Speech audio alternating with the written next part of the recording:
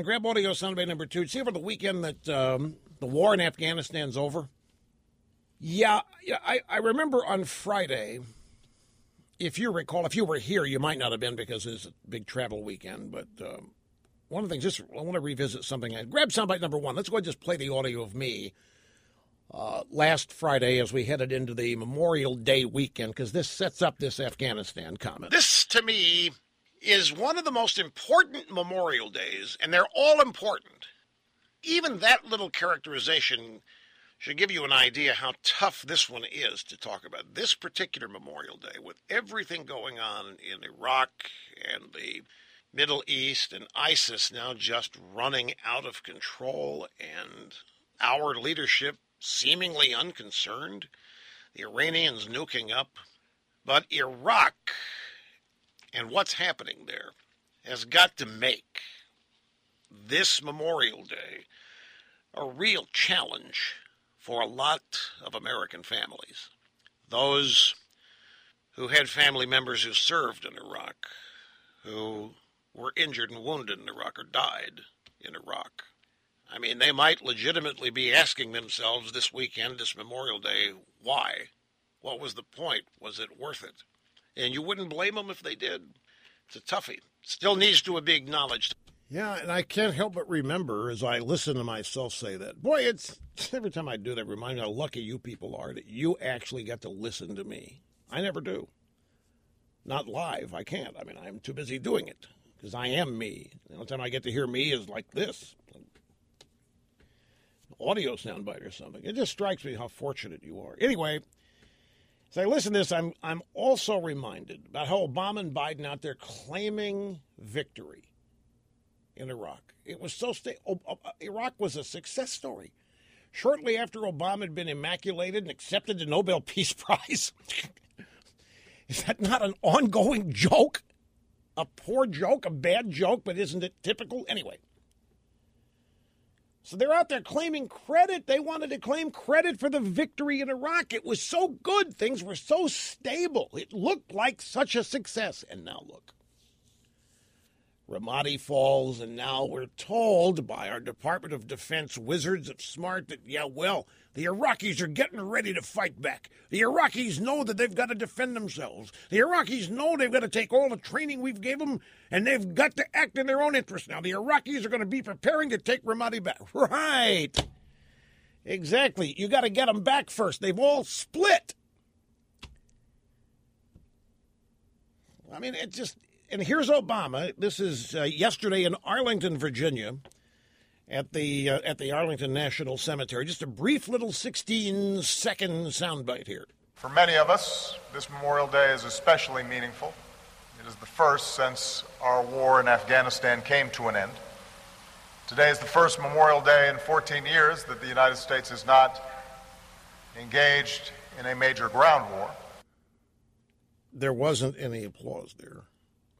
Why do you suspect there wasn't any applause when Obama's... I mean, you would think that a line like that, people, yay, right on, dude, yes, sir, Bob. But when he said, today's the first Memorial Day of 14 years, the United States not engaged in a major ground war. Why wasn't there any applause? Take a stab, Mr. Snerdley.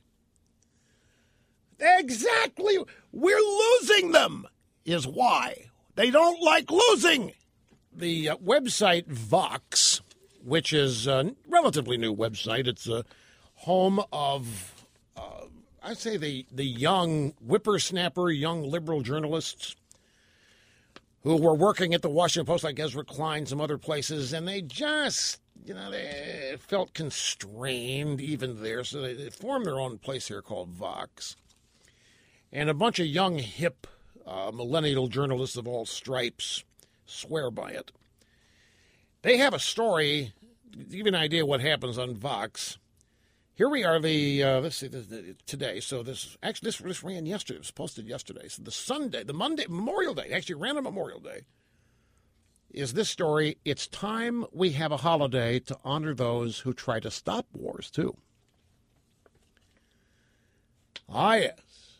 It's not enough that we have a Memorial Day where we remember American military veterans who died preserving freedom, for the United States. And it's not enough that we no. Now we need a holiday to honor those who try to stop wars too. I don't know what they want to call it. Starts out by saying Memorial Day and Veterans Day often get equated, but there's an essential distinction between the two. Veterans Day honors all who've served. Memorial Day honors those who've died. It's an annual reminder that wars have grave human costs. Those costs are not inevitable. We also ought to set aside time to remember those throughout American history who've tried the hardest to reduce war, to stop them, prevent unnecessary loss of life, both American and foreign, and that would be the war resistors, the war protesters. That's exactly what we need, don't you? Especially on this Memorial Day, where the families of American uniformed military personnel who were injured or perished in Iraq, you really, you try to put yourself in their shoes and imagine how tough this Memorial Day was. Every day's got to be tough for them. But now, particularly when you see ISIS on the run, and these families they are. They're asking themselves, was it worth it? These are all volunteers. These people signed up. I mean, I've done a troop visit to Afghanistan. I've talked to these guys, these women too.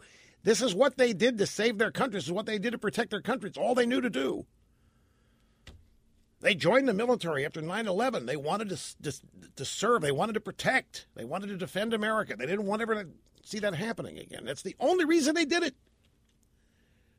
Some of them got shipped out to Iraq. Some of them got killed. Their family is well aware. And now, running around, there's Obama celebrating first Memorial Day at 14 years that we're not at war. And everybody knows, because we're cutting and running and losing them. And Americans don't like celebrating that kind of stuff. And now, have heaped on top of that, we need to set aside a national day for war protesters. You mean people like Tom Hayden and Abby Hoffman, the Chicago 8 or whoever? People like, what's his name, Neville Chamberlain? That kind of, you need a national holiday for people like that. All over the world, by the way. War protesters all over the world. That's exactly what we need, folks. Exactly. This is Robert in Coronado, California. Really glad that you called, Robert. Great to have you with us today. Hi. Oh, hi, Rush. I share a hometown with Paul Tibbets, Quincy, Illinois, who was the pilot of the Enola Gay. And I think in that vein, if we're going to try to honor people who ended wars, I would start with probably Harry Truman as the first honoree, and then maybe even like the crew of the Enola Gay would be right up there. Yeah, this is great. Robert, I have to applaud you. This is great thinking. What he's reacting to, folks, is a story in a relatively new child left-wing website called Vox, called It's Time, and I ran it yesterday, Memorial Day. It's time that we have a holiday to honor those who try to stop wars, too. Now, they're not thinking of guys that drop bombs on the enemy to win the war. That'd be great. They'll just throw Harry Truman at them, and Paul Tibbets, the guy that flew the Enola Gay, is exactly right. And then the whole team that worked on the development of the nuclear bomb. Put them up there, too. Honor them. I mean, just go whole hog with this. But that's not what they're thinking, as you know. They're thinking of people like Tom Hayden and Abby Hoffman and typical of the anti-war global peace march, anti-nuclear disarmament or what have you. But they mean war protesters, and I don't think that they would think of Harry Truman as a protester, but I love your idea. Thank you, Raj. You bet. He was speechless. I know this happens. A caller calls and a host praises them and agrees with them, and they don't know what to say. They're just so moved. And I totally relate and understand it.